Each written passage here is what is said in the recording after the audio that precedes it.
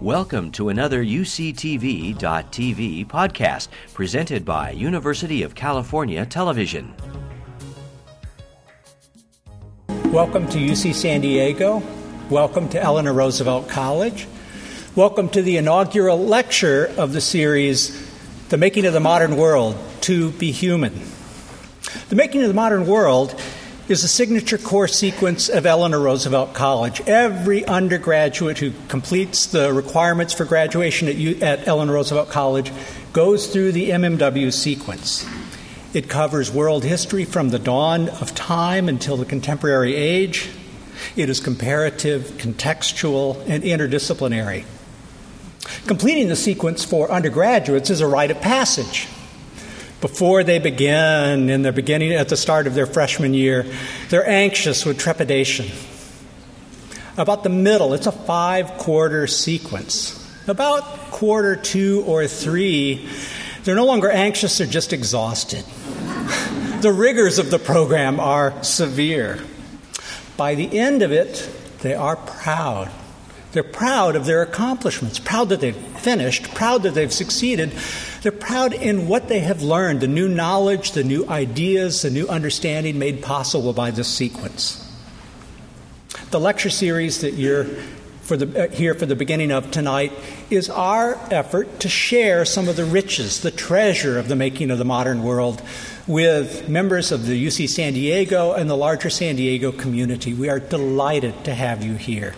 We had, Steve Cassidy, my co-organizer, and I, we had no idea that it would be this well responded to, the series. We have now about 275 people in the room. We have a waiting list of about 100 people per lecture. Every lecture is sold out. Consider yourselves lucky. We consider ourselves extraordinarily fortunate to have you here wanting to share in this experience. I do want to reassure you. I said that MMW is rigorous. It's kind of like boot camp, really. And what we've tried to do is to take the boot out of it and just have the camp part. There will be no tests, no papers, no examinations, only the pure essence of the course, a series of lectures of extraordinary quality. Steve Cassidy and I have co-organized the series. In a minute, he'll tell you something about it, as well as introduce our speaker for this evening. Before I turn the microphone over to Steve, I did want to thank our co-organizers, folks who have helped out with bringing this lecture series together and helped to make it possible. The UCSD Alumni Association, the Chancellor's Associates, and the Parent and Family Giving Organization here on campus. Each of those units has played a crucial role in making this series possible. This particular evening is also co-sponsored by the Division of Social Sciences. Margaret Schoeninger, a professor of anthropology, is a part of the division, and in honor of her contribution to the series, the Division of Social Sciences has helped to sponsor the reception, but also the television coverage. And for those of you who are eager to rehear what has happened tonight, we're recording and we'll televise 5 out of the 9 talks. They'll appear probably about a month after the original lecture is given, but there will be opportunities to revisit and to relearn and to share with other people.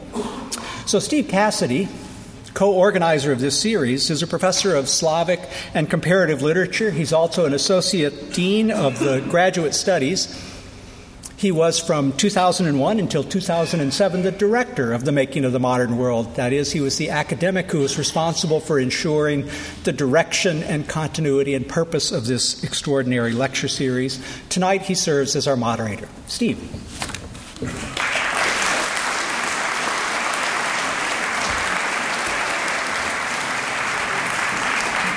Thank you so much. I just can't believe the crowd I'm looking at. We're in talks with the San Diego Chargers to get Qualcomm Stadium next year. I just can't stand to see, especially my Osher friends, turned away from the door.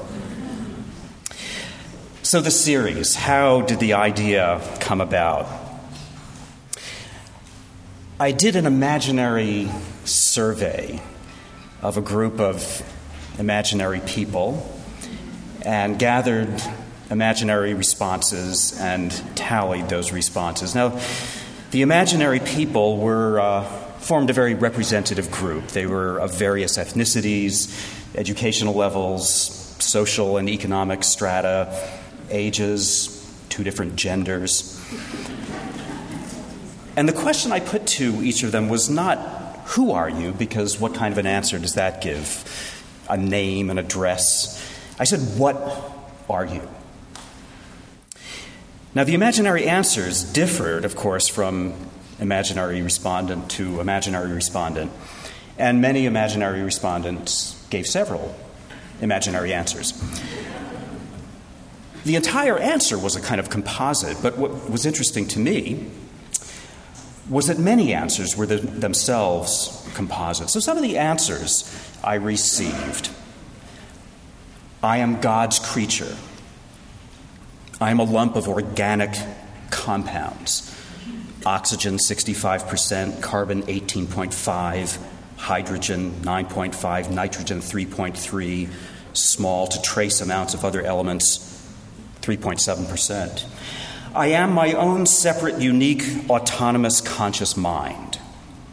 I am a brain, a network of neurons, and the electrochemical impulses that travel that network. I'm a member of my ethnic or racial group. I'm a member of my religious group. I'm a citizen of my nation, member of my family. I am a member of the human family. I am a woman. I'm a man.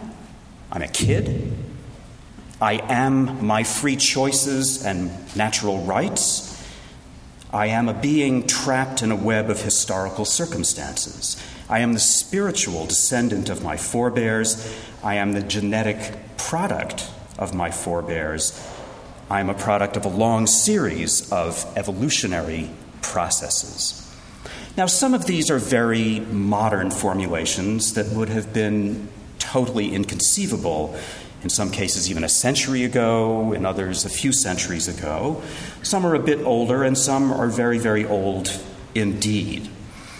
But it occurred to me, after speaking to these imaginary people, that the modern formulation of what human means is always going to be some kind of a composite, or almost always going to be some kind of a composite.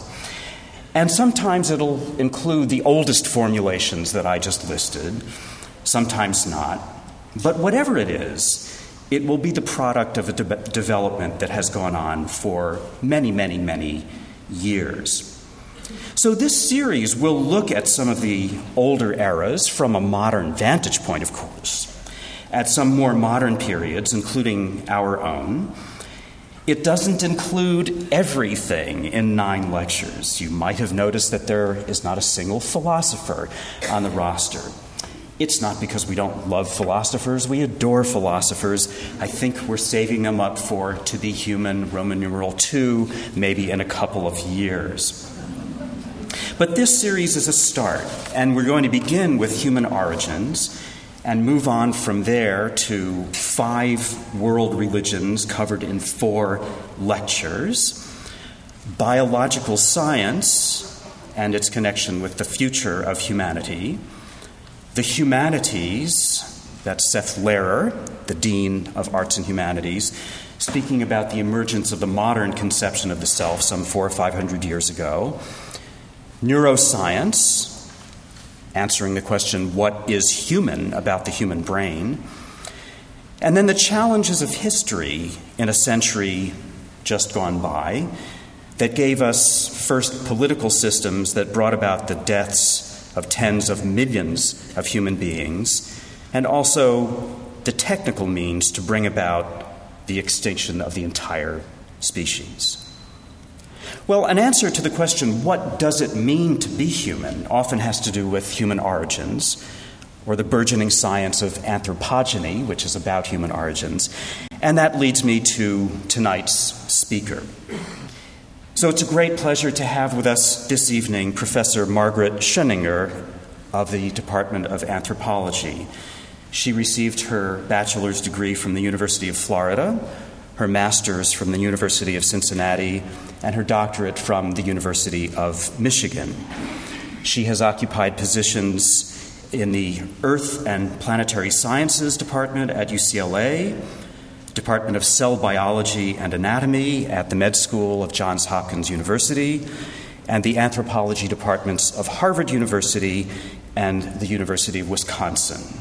She is one of 3 co-directors of CARTA, that stands for UCSD's Center for Academic Research and Training in Anthropogeny. It's a brand new research unit here. Her major focus for a number of years now has been the evolution of the human diet and the role that the human diet has played in the evolution of the human species. Tonight she'll be speaking on how food fueled human origins. Please join me in welcoming Professor Margaret Schimminger.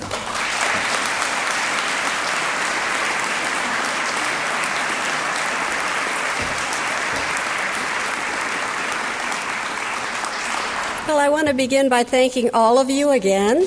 I want to thank Steve and Alan. Thank you very much for inviting me and for introducing me. I'd also like to take just a second to welcome the anthropology alums who are here. There were several who signed up to come, and I hope they got a seat, but I'm really pleased. I'd also like to welcome my colleagues and a former colleague for coming, and some of the students who are here. And so I'll begin and should finish at 8 o'clock. So if you were to ask me what we are or what I am, it's an eating machine. And I can eat anything because I can eat food directly that I can digest and that I can ferment. But I can also eat animals that eat things I can't eat, like grass. And there are human groups who go almost fully from the part of carnivory all the way to herbivory. And so basically what I see as humans is how did we get this way? And that's what I'm going to be talking about tonight. So to begin, what we first have to talk about are the dietary transitions that I will be mentioning in this lecture. I want you to know that I am not going to be talking about individual foods so often as I'll be talking about the things that we need in order to grow, the things we need to be able to reach sexual maturity, and the things we need to be able to raise our children once we have children. So I'll be talking about fat and carbohydrates as energy sources, and I'll be talking about protein as the necessary component that we need in order to build and rebuild our tissues. Why change a diet? It's risky unless you have another human being that tells you that this is edible, that it's not toxic, that it's okay to eat. Most animals, including ourselves, are very hesitant to change our diets. And so there were dietary changes throughout our evolutionary history that have resulted in what our species is, and that's one of the things that we have to ask. I'm going to be talking about the ancestral humans versus the ancestral apes. As at one point, we had a common ancestry with an ancestral ape. Not with the living apes, but with an ancestral ape-like creature. So I'm going to be talking about that. Why did our lineage do one thing, move away from the other? How did we separate? I think food had a lot to do with it. I am going to be talking about our genus Homo, versus the Australopithecines. There were other species before us, Homo sapiens, and I will be talking about that a little bit. I will be talking about the very early species. I put Homo erectus down there. There are some people who think that Homo erectus was a Homo sapien, so just bear with me a little bit. I'm going to be talking about moving north out of Africa and across the globe. Once you move out of Africa, there are very different foods available, and you've got temperate climates and cold climates, and so you have highly seasonal environments that you don't have in our place of origin.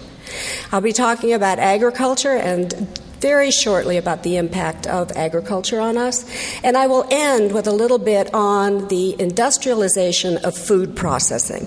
And I hope I can take you through this merry route.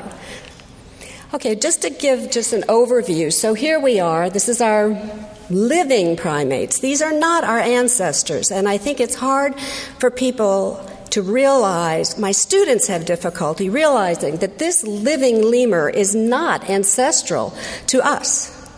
So what was alive way back almost 80 million years ago was a primate-like thing, but it's not like anything alive today. And it's the same for all of these divisions. So once we separated from the old world, from the African apes, that was not a living gorilla or a living chimpanzee that was our ancestor. It was something, and we don't really know quite what, that was ancestral to both of us. So, I want to go across some living primates to get some general themes that I think we can use when we start to talk about human diet or the diet of our lineage. And the main one I want to talk about is there is quite an association between body size and diet. So let's think about what our body size is when I go through some of these things. There's also a difference in terms of how they get energy. Many primates get their energy from fructose, which is the fruit sugar, and they get it from fat. We get it a lot from other things, but I'll tell you. Protein, some primates get most of their protein from animals. Some of them get it from plants. Most of them get it from plants. So here, an insect eater, energy is coming from fat. Protein is coming from animal food. That they're very small, and they have to be small because to survive on insects, you either have to eat an awful lot of insects or you've got to be very tiny. And so that is exactly what they did. There are other groups of primates that actually get their energy from fruit, the fructose, and some of them actually get a lot of their protein from insects. And many of them are New World monkeys, and they tend to be sort of medium-sized. If you're going to grow big, like this chimpanzee, if you're going to grow big, you have to have something that's more ubiquitous in your environment. And so what most of these animals have done is they get their protein from leaves. And just like us, there are microbiota in their hindgut, their colon, and that microbiota helps them break down some of the cell walls, and then they can actually get something out of some of the things that are composed or closed in by cell walls. So they go up to about 100 kilograms. To be an exception, you have to do something. It either has to be an anatomical or a behavioral specialization. And I just want to go through a couple of them so you get an idea. This is actually another lemur, but it's too big to be an insect eater. But it is. It is the woodpecker of Madagascar. And how does it do it? It has these huge ears that are bigger than any of our ears. It can hear insects just the way that woodpeckers can hear. And it's got a very highly adapted finger that allows it to tap and then go after insects underneath wood. This is a Duke Langer. It is too small to be a leaf eater, yet it survives totally almost on leaves. If you look at that stomach there, that is not a pregnancy. The first time I ever saw these, I thought, oh my God, all of them are pregnant. And then I realized, no, it was the hindgut. And what this did was actually do a gene duplication, which allows it to maintain more microbiota in order to be able to do that. If you're really big, like a gorilla, then there's a lot of leaves in that diet, and they don't move very much. They don't run around, and they don't socialize very much either. So where are we? Okay, if we just look across the apes, this is the orangutan, and that is in Asia, so that split occurred a long time ago. The gorilla and chimpanzee, are our closest living relatives from Africa, and the closest is considered to be the chimpanzee. So let's think about it in terms of diet. If you look at Pan and Homo, we have relatively low fiber diets. And I'm not talking about the fiber you're supposed to take from the USRDA. I'm talking about a lot of fiber that you cannot yourself digest because you do not have the enzymes to do it. You have to maintain microbiota. So we have a relatively low fiber diet, as does the chimpanzee. Activity levels are high, and we're highly social, as is the chimpanzee. The big guys over here, Pongo is also big. They eat high fiber diet. Pongo is a fruit eater, but it eats very fibrous fruits, and they just don't move very much. And they don't socialize very much. This is a gorilla feeding. Now, this is a mom, this is her baby, and I want you to take a look at what they're eating. You could not eat this stuff. And chimpanzees don't do very well on it either. If they're forced, they can actually do it. Now, they're together, but they're not really socializing together, and so it limits what you can do in terms of socialization because you're either eating it or you're trying to break it down. Now, this is the generally accepted view of human evolution, that somehow we went through these phases, and then we ended up where we are now, striding. But I think that our expectations of what the ancestor is depends on the living ones. And we don't even realize that we're doing that. So we're going through a monkey-like phase. We're going through a knuckle-walking phase. We sort of get a little bit better at walking on 2 feet. We get a little bit better walking on 2 feet. And then all of a sudden, we're walking on 2 feet, and at the end, we're actually striding. So basically, we've been looking for an ancestor that looks like it's using the trees. So these would have been using the trees. These would have been using trees. And they would have been knuckle-walking. Well, then along came this guy at 4.5 million years ago in Ethiopia, and it is an upright walker, and it is very close to the split between chimpanzees, gorillas, and ourselves. And this just blew everything out of the water. She does use trees because she's got a grasping foot, and she does use trees. She's got a hand. But that is a very different animal than what we were looking for. So I would say this is not the last common ancestor. At least right now, this is as good an option as the knuckle walker. And that means there had to be differences in diet and adaptation. So what to eat? Well, it depends on your environment. So let's look a little bit at what the environment really was. And I'm going to take you on a little bit of a tour. I hope you don't mind just spending a little bit of time on this, because this is actually what I do a lot of. But I'm going to be talking to you about some stable isotope cycles. And in part, I decided to do that because so much of it is related to UC and to UC San Diego. And I want to go over that just a little bit. We know that all plants take up CO2 from the atmosphere, and they go through photosynthetic pathways, and they fix the materials that they need.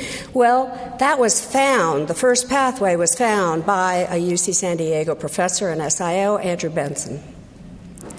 There was another pathway discovered later, so these are two different pathways by two Australians, Hatch and Slack, so we have two photosynthetic pathways.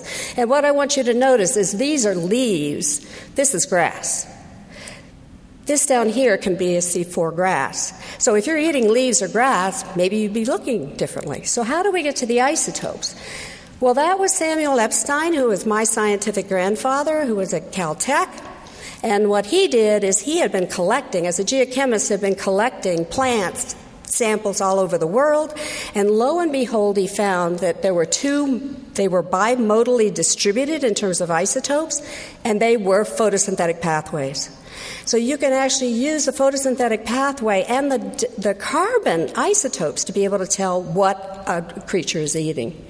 That was carried to fruition by Michael De Niro, who was my postdoc advisor in Earth and Space Sciences at University of California, Los Angeles. What he showed is that the animals really do track it. And so you can tell whether an animal is a grazer or a browser. You can tell this is a grazer eating grass, and this is a browser. So the last piece of the puzzle came from Nicholas van der Merwe, who's in Cape Town.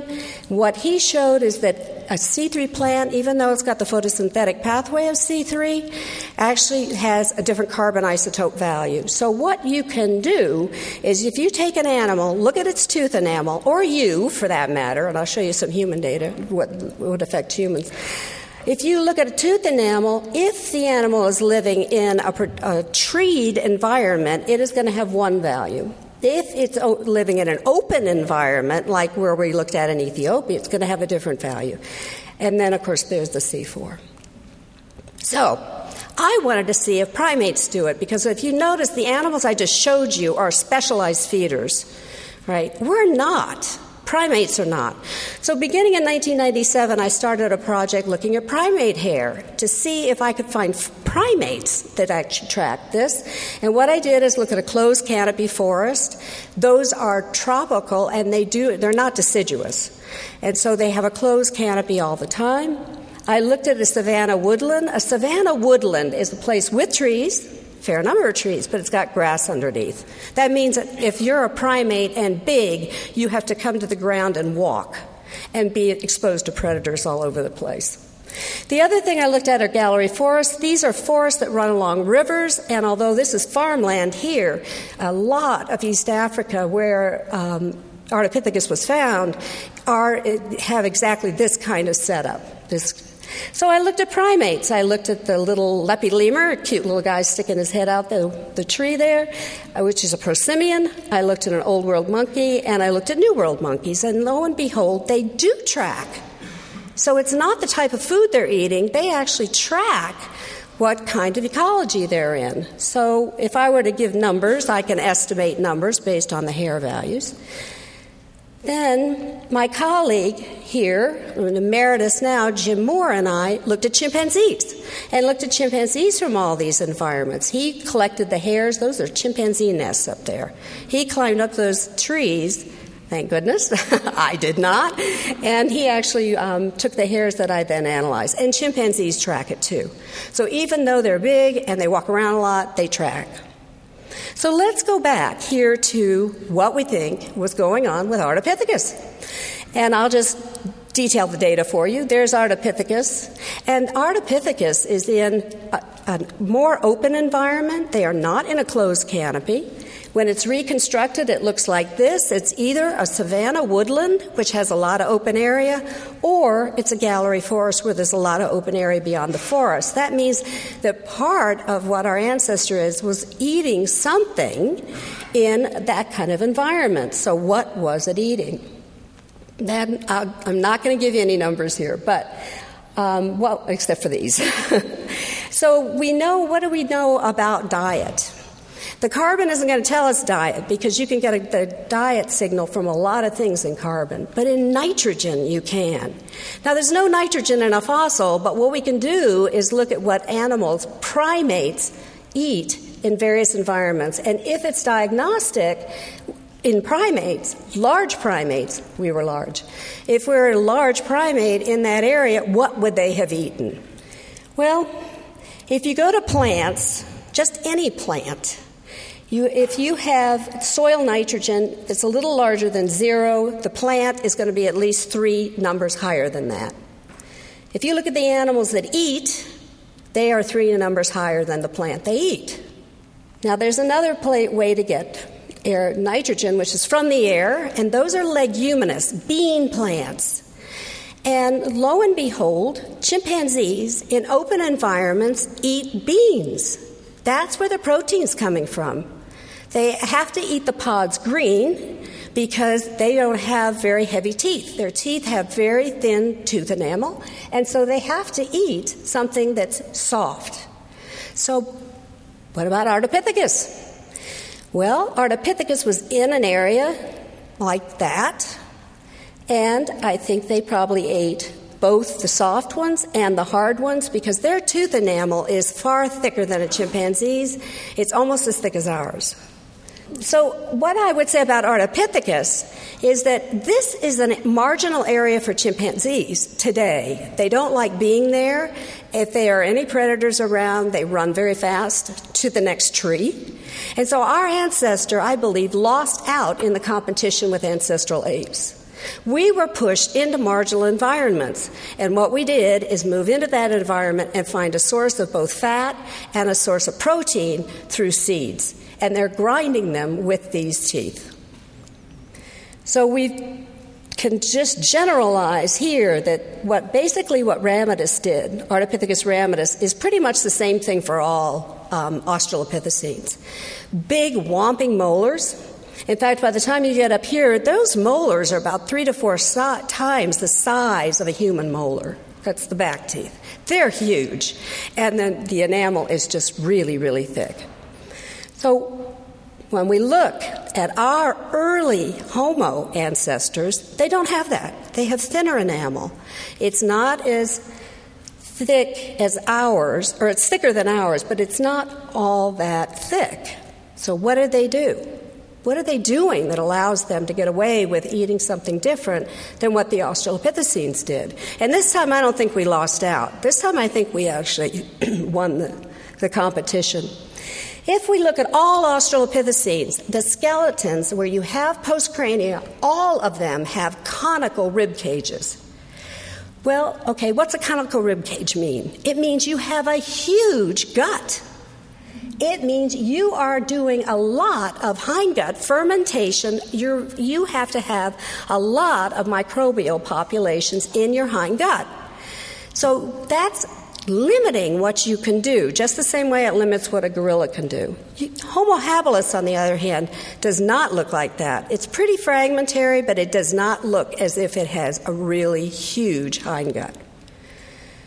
Now, they have had tools. Tools help you prepare stuff. You can pound things with tools. And this is actually a little Cebus monkey. It's about that size.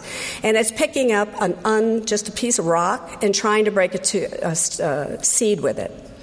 Now, if a Cebus monkey can do it, I know they got a big brain for body size, but if a Cebus monkey can do it and chimpanzees can do it, I think our ancestors did it too. So I don't think this is any. But what is amazing about the time that Homo habilis appears is that you get sharp cutting tools. You get tools that are flakes, and those flakes can be used to take part of meat off a carcass. We also have, at the same period, or really close to the same period, we have a cut mark on an antelope bone 2.4 million years ago. Some animal, and I think it was our ancestor, actually cut the tendon off the foot of an antelope and took the meat off. To do that means you're getting there quick. So that means there has to be meat on the carcass. Something else has not taken that carcass. And that's not just they're going to grab and cut and they're going to run away, because they're not that big yet. Now, this is one of the possibilities of thought for the early Homo erectus. And there are lots of disagreements with this particular scenario. Were we born to run?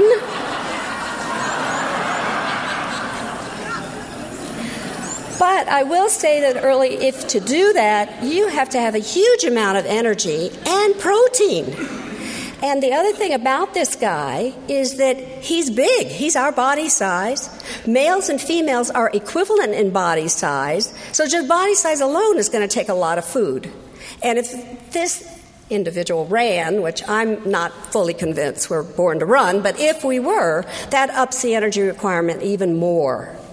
So, and the protein requirement, because you're growing a larger body. It's the first time females are as big as they are. And so to get a female that big, you have to have a lot of energy and a lot of protein. Well, lo and behold, what we find at the time of the early Homo erectus are these tools. They're called Acheulean hand axes, and they have a very sharp edge on them. And my graduate students can tell me that you can take an animal apart really easily with this, and that you can actually cut into skin, take a bone off, take part of an animal off, and run away. So you can do a quick butcher, get the meat, and run away. The other thing about this is that males and females are roughly the same body size. We know based on other primates that with the same body size, there often is investment of both parents in the offspring. And being as big as they are, the babies are born with brains not very well developed. So someone took care of the babies. And what do you feed a baby that is not nursing all the time? You can't feed it the same kind of thing that an Australopithecine ate. They don't have a big enough gut to hold that much food. So you can't feed them that. But what you can feed them is the fat from the marrow from an animal. And what you can feed them is give them a little bit of meat. And of course, you're going to be nursing too. The women are going to be nursing. But now we have a weanling of food that a baby can eat and grow, and grow well. So I think what happened with Homo habilis is they got us started eating a lot of meat protein and fat, which is different from most primates, where most of the energy comes from fructose, a sugar. They got us started.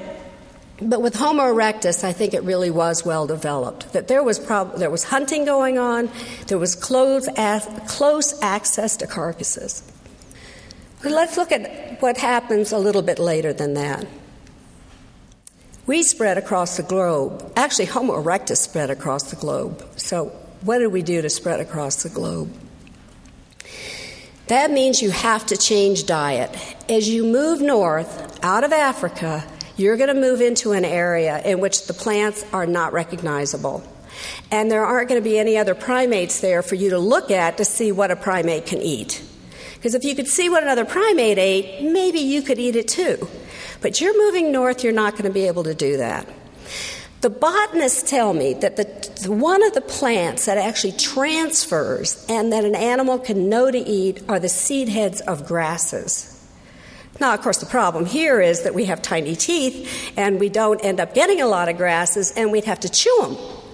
So what do you think we did? If we also moved out of Africa, we had to be warm, and so we had fire. And what fire does for you, if you can cook, is it actually breaks your food down for you. It also detoxifies some food for you. So what you can do by cooking something is you can expand what it is you can eat, and you can also cook the heck out of these and make yourself a porridge and eat it. And so you can actually eat something that normally you would not be able to eat. These things are going to be available only seasonally, so what are you going to be able to eat the rest of the time? Well, you can always eat an animal. We're made of meat, they're made of meat. You can always eat an animal. And so if you went north to an area in which during the cold time of year there is nothing growing, you can actually eat an animal if you're good at hunting it. So I think one of the things we are pretty sure of, by about 0.8 million years ago, we are pretty sure we have fire and probably controlled use of fire. So that led us to the next stage. And I'm skipping over a lot of years here, but the next major stage, I think, in dietary change for our lineage had to do with agriculture. Agriculture gave us a staple.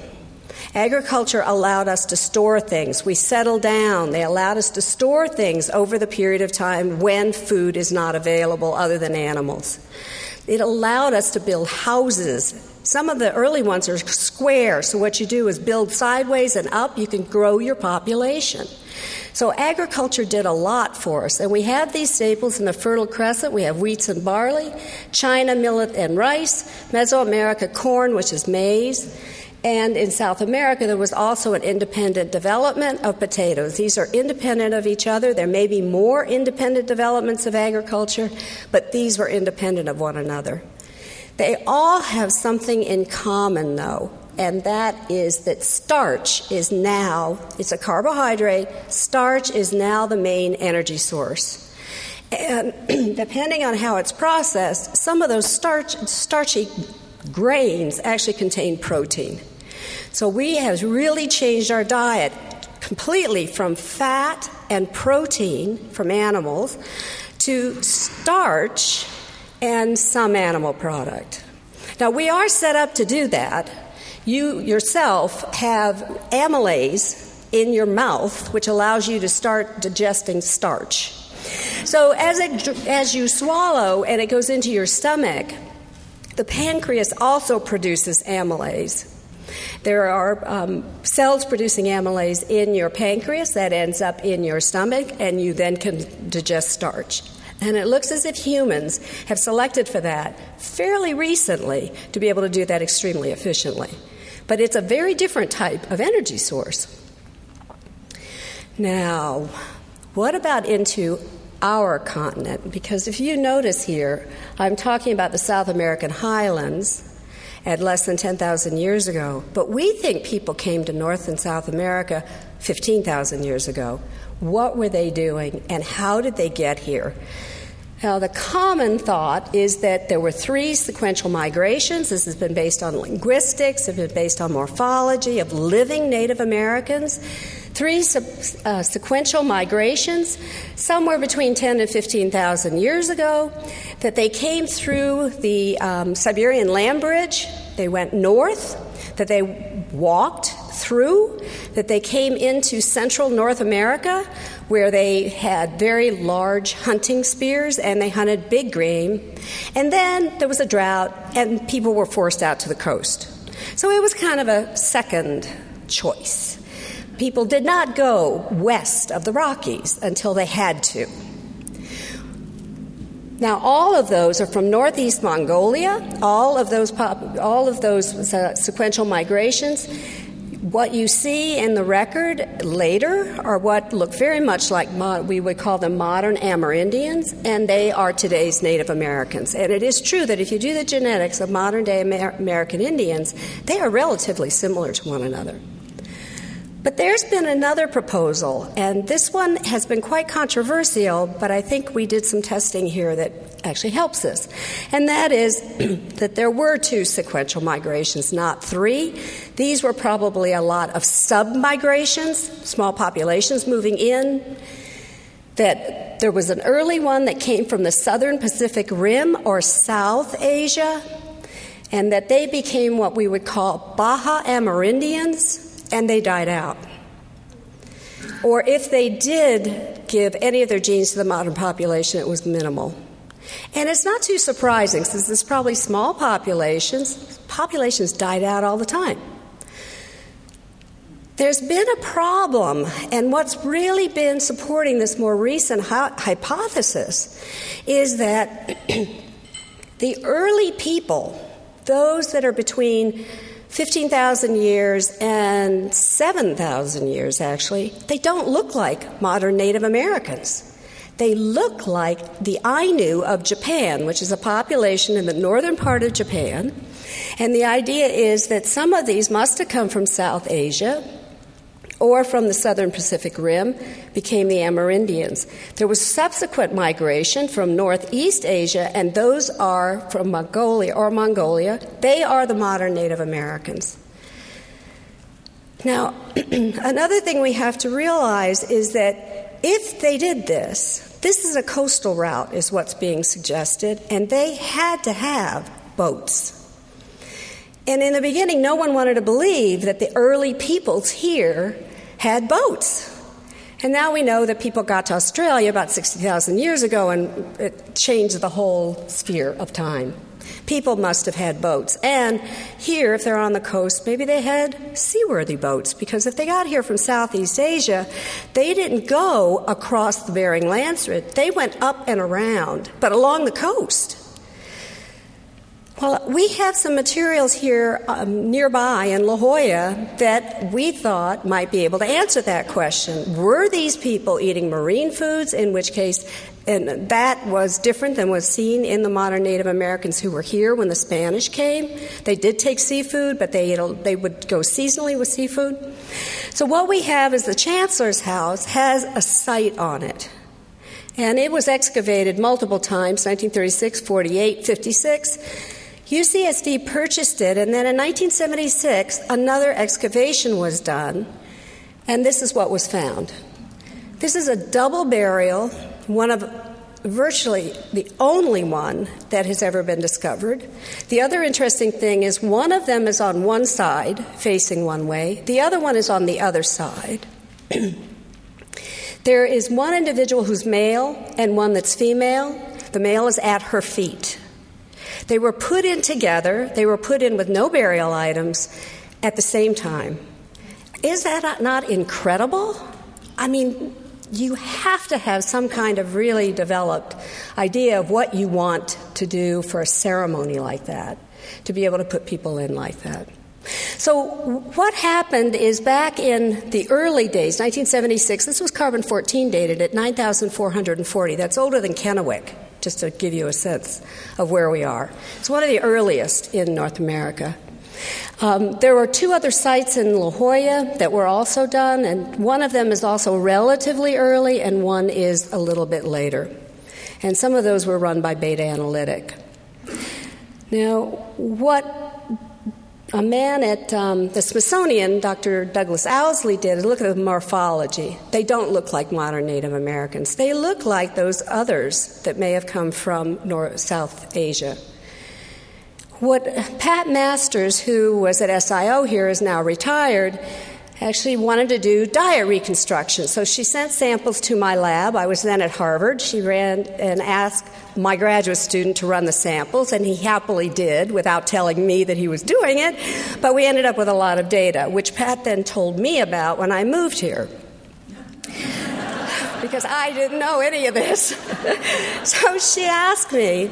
She got the data in the late 1980s and couldn't get it published because no one would believe the data, that anything could be in California, a human, that old. It was not believed. So they just said, oh, well, until we get some more information. And the way you're doing the dietary reconstruction is new anyway, and so we're not sure we're going to allow you to publish. So she could not publish it. So we still have the data, and we're going to publish.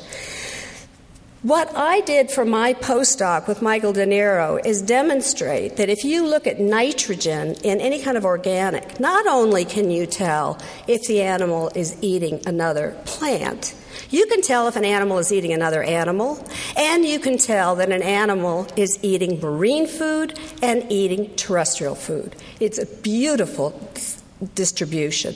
So let me just run you through this a little bit. These are Georgia inland foragers, way down at the bottom. They're inland, no marine food. This is Pecos Pueblo, agriculturalists, no marine food. If you look at the coastal agriculturalists on the East Coast, they're eating at very, very low trophic levels, and they tend not to be terribly elevated in nitrogen. But if you look at the Santa Barbara Channel Islands and people who were analyzed there, we're starting to get a lot of marine food in diet, a little less on the coastal sites, but it drops off as you move inland. That was work done by a now deceased colleague at UC Santa Barbara, Phil Walker. These are our data. This is the Chancellor's House site. They look like Eskimo. What are they eating? They're eating marine foods year-round. These were not people who were seasonal on the coast. These were people who were on the coast year-round. And Phil Walker always said, we have no idea of the complexity of what the social systems were like 10,000 and 15,000 years ago, because by the time we, Spanish, landed here, they were doing something very different here. So they are eating marine food all year round, and it's this kind of marine food. We're talking about deep-sea fish. We're talking about marine mammals. Now, they could bonk some of these on the head at a rookery, right? You know, they're raising their babies. You just go up and hit them on the head. But you're going to have trouble doing that with either a dolphin or a big tuna. So they had to have seaworthy boats. They're out on San Nicolas Island. You have to have a seaworthy boat to get out to San Nicolas Island. And they must have had sophisticated fishing equipment, which we did not see when the Spanish landed, and they had to have some kind of hunting tools for those. Now, one of the new graduate students at UCSD tells me that he had been excavating in Baja at one of the early sites, and he's seeing fish hooks. And so it's a very different adaptation than what the Spanish saw. Well, it looks now, and it's not just my data, but data from other people, that there had to be some migration along the coast. That would have allowed them to get to South America as fast as they did. There are actually people that have been pulled out of sites in Brazil that look just like the old ones here. So it looks like they had spread across. So a very different scenario than coming in the middle of the country and then being pushed out to the coast. They chose the coast. They had a lot of food there. Now, I'll finish up in the last few minutes with industrial processing and what it has done to us. Now, when we started with our starch dependence, we were grinding, but grinding with a mortar and pestle.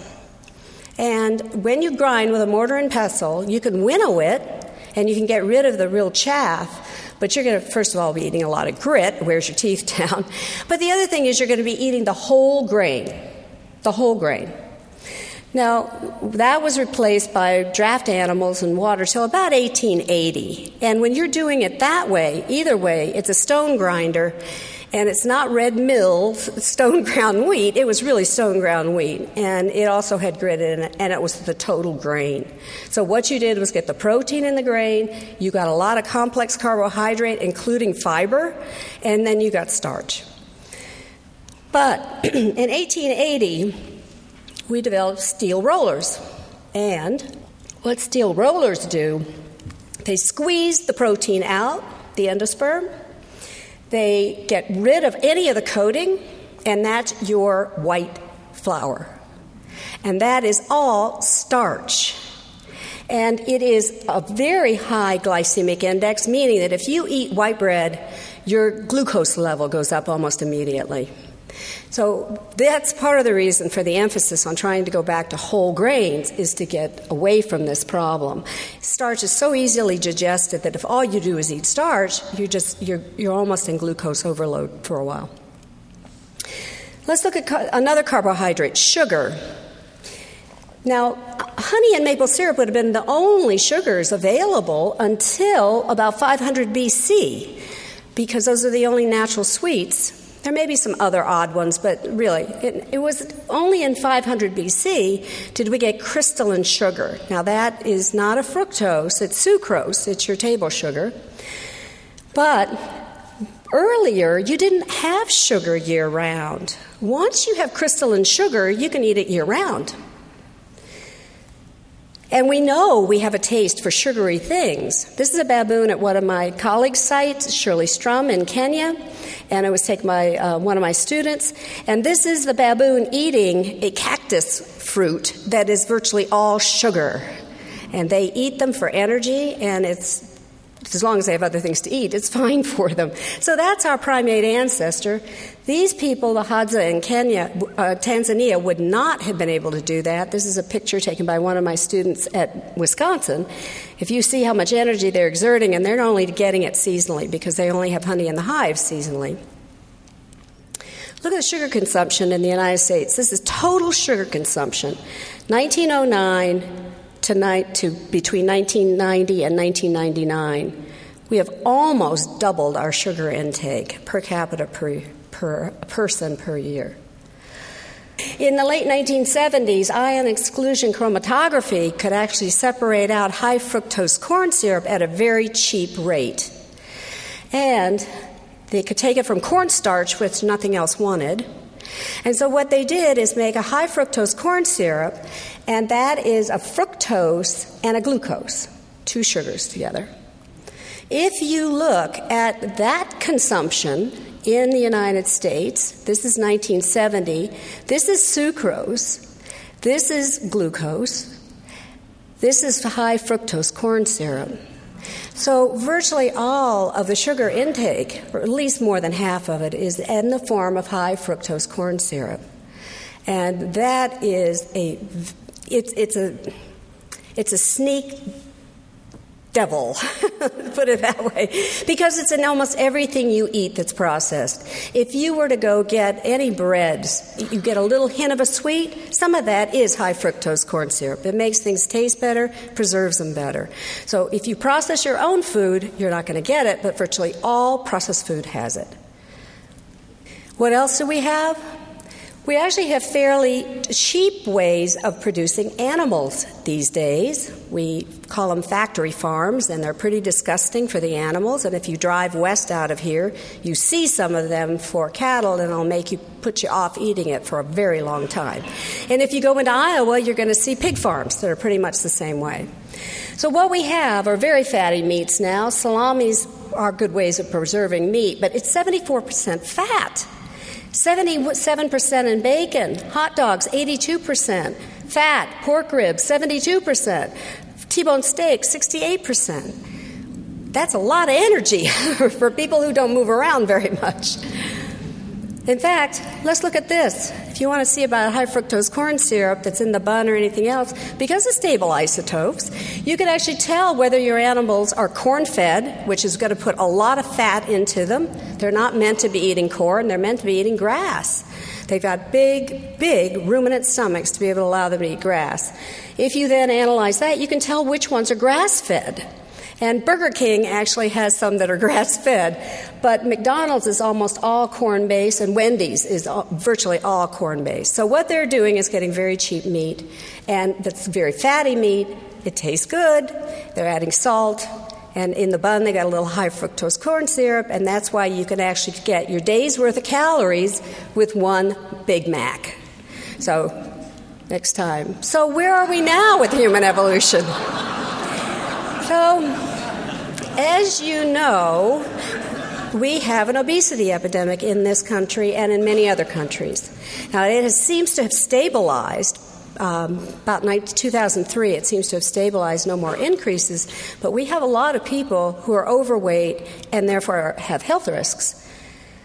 Now, I'm not going to go into the food politics of it, but I will tell you that we're set up to eat really fatty, high-sugar foods with some protein, and then you get advertising in and added to it, you get drink machines everywhere. We don't have them at UCSD. UC San Diego doesn't have that many. And to try to get a candy bar, go off campus. You're going to have trouble finding it because they don't have it. So at least UC San Diego is trying to give us somewhat of a healthy diet. But with the sugar, with this kind of advertising, we're eating more and more. And we have to be careful, and it's going to be our choice. We're at a point where it's going to be our choice what we eat and what we give to our children. And I'll end there, just about 8 o'clock. And thank you. And these are just some of my students. I want to thank them. Thank you. You've been listening to a podcast by University of California Television. For more information about this program or UCTV, visit us online at uctv.tv.